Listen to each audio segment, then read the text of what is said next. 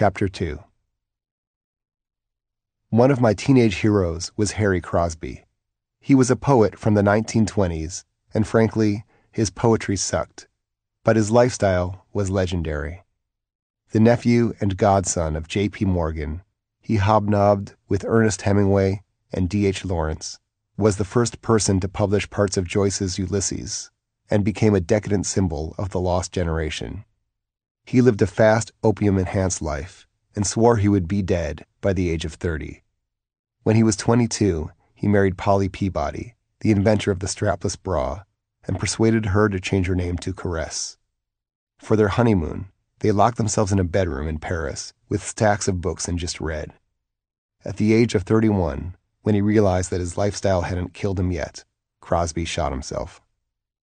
I didn't have a Caress to lock up with me, but I shut myself in the house for a week, Harry Crosby style, reading books, listening to tapes, watching videos, and studying the seduction posts in Mystery's Lounge. I immersed myself in seduction theory. I needed to shed Neil Strauss and rewire myself to become style. I wanted to live up to Mystery and Sin's faith in me. To do so, I'd have to change not just the things I said to women, but the way I acted around them. I needed to become confident, to become interesting, to become decisive, to become graceful, to become the alpha male I was never raised to be. I had a lot of lost time to make up for, and 6 weeks to do it in. I bought books on body language, flirting, and sexual technique. I read anthologies of women's sexual fantasies, like Nancy Friday's Secret Garden, in order to internalize the idea that women actually want sex as much as, if not more than, men. They just don't want to be pressured, lied to, or made to feel like a slut. I ordered books on marketing, like David Cialdini's seminal Influence, from which I learned several key principles that guide the majority of people's decisions. The most important of these is social proof, which is the notion that if everyone is doing something, then it must be good. So, if you're in a bar with a beautiful female friend on your arm, a pivot, as they call it in the community, it's much easier to meet women than if you're hanging out alone. I watched the videos Grimble had given me and took notes on each, memorizing affirmations and patterns. There is a difference between a line and a pattern. A line is basically any prepared comment made to a woman. A pattern is a more elaborate script, specifically designed to arouse her. Men and women think and respond differently. Show a man the cover of Playboy and he's ready to go. In fact, show him a pitted avocado and he's ready to go. Women, according to the speed seducers, aren't persuaded as easily by direct images and talk. They respond better to metaphor and suggestion. It wasn't enough, though, for me just to study Ross Jeffries. A lot of his ideas are simply applications of neurolinguistic programming. So I went to the source and bought books by Richard Bandler and John Grinder, two University of California professors who developed and popularized this fringe school of hypnopsychology in the 1970s. After NLP, it was time to learn some of Mystery's tricks. I spent $150 at magic stores, buying videos and books on levitation, metal bending, and mind reading. I'd learned from Mystery that one of the most important things to do with an attractive woman was to demonstrate value. In other words, what makes me any different from the last 20 guys who approached her?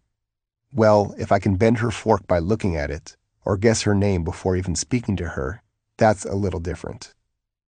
To further demonstrate value, I bought books on handwriting analysis, rune reading, and tarot cards. After all, everyone's favorite subject is himself. I took notes on everything I studied, developing routines and stories to test in the field. I neglected my work, my friends, and my family. I was on an 18-hour-a-day mission. When I finally crammed as much information in my brain as it could hold, I started working on body language. I signed up for lessons in swing and salsa dancing. I rented Rebel Without a Cause and A Streetcar Named Desire to practice the looks and poses of James Dean and Marlon Brando. I studied Pierce Brosnan in the remake of The Thomas Crown Affair, Brad Pitt in Meet Joe Black, Mickey Rourke in Wild Orchid, Jack Nicholson in The Witches of Eastwick, and Tom Cruise in Top Gun. I looked at every aspect of my physical behavior. Were my arms swinging when I walked? Did they bow out a little, as if trying to get around massive pectorals? Did I walk with a confident swagger? Could I stick my chest out further, hold my head up higher, swing my legs out wider, as if they were trying to get around massive genitalia? After correcting what I could on my own, I signed up for a course on Alexander technique to improve my posture and rid myself of the round-shouldered curse I'd inherited from my father's side of the family. And because no one ever understands a word I say, my voice is too fast, quiet, and mumbly, I started taking weekly private lessons in speech and singing. I wore stylish jackets with bright shirts and accessorized as much as I could. I bought rings, a necklace, and fake piercings. I experimented with cowboy hats, feather boas, light-up necklaces, and even sunglasses at night to see which received the most attention from women. In my heart, I knew most of these gaudy accoutrements were tacky, but Mystery's peacock theory worked. When I wore at least one item that stood out, women who were interested in meeting me had an easy way to start a conversation. I went out with Grimble, Two-Timer, and Ross Jeffries nearly every night, and chunk by chunk learned a new way to interact. Women are sick of generic guys asking the same generic questions. So where are you from? What do you do for work? With our patterns, gimmicks, and routines, we were barroom heroes, saving the female of the species from certain ennui. Not all women appreciated our efforts, of course. Though I was never hit, yelled at, or doused with a drink in a club, stories of spectacular failures circled constantly in the back of my mind. There was the story of Little Big Dick, a sergeant from Alaska, who was sitting at a table talking to a girl when her boyfriend came up behind him, yanked him out of his seat, threw him to the ground, and kicked him in the head for 2 minutes straight, fracturing his left eye socket and leaving boot marks on his face. But they were the exceptions, I hoped. These beatdowns were foremost in my mind as I drove my car to Westwood, home to UCLA, for my first attempt at sergeant during the daytime. Despite the cheat sheet of my favorite openers and routines in the back pocket of my jeans, I was petrified as I roamed the streets, trying to select someone for my first approach. As I walked past an Office Depot, I saw a woman with brown glasses and short blonde hair that danced on her shoulders. She was thin with smooth, gentle curves, jeans that were just tight enough, and a beautiful complexion, like burned butter. She looked like the undiscovered treasure of the campus. She walked into the store, and I decided to move on. But then I saw her again through the window. She looked like a cool intellectual whose inner bombshell hadn't blossomed yet, someone I could talk with about Tarkovsky movies and then take to a monster truck rally. Maybe this would be my caress. I knew that if I didn't approach her, I'd chastise myself afterward and feel like a failure. So I decided to attempt my first daytime pickup. Besides, I told myself, she probably wasn't that good-looking up close anyway. I walked into the store and found her in an aisle looking at mailing envelopes. "Hey, maybe you can help me settle a debate I'm having," I told her. As I recited the Maury Povich opener, I noticed that she was even more beautiful at close range.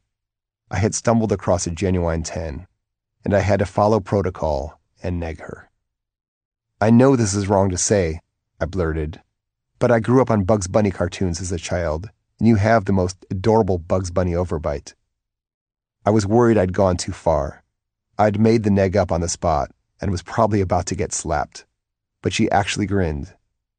"After all those years of braces, my mom's going to be mad," she replied.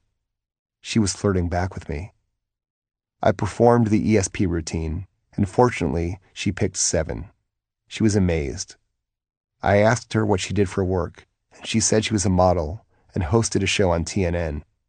The longer we talked, the more she seemed to enjoy the conversation. But as I noticed the material working, I became nervous. I couldn't believe that a woman who looked like this was into me. Everyone in Office Depot was staring at us. I couldn't go on. "I'm late for an appointment," I told her. My hands were shaking from nerves. But what steps can we take to continue this conversation? This was Mystery's number close routine. A pickup artist never gives a girl his phone number because she might not call. A PUA, or pickup artist, must make a woman comfortable enough to give him her number. He must also avoid asking for it directly because she could always say no, and instead, he must lead her to suggest the idea herself. "I could give you my number," she offered. She wrote down her name, followed by her number and her email address. I couldn't believe it. "I don't go out much, though," she warned, as an afterthought. Maybe she was already having regrets.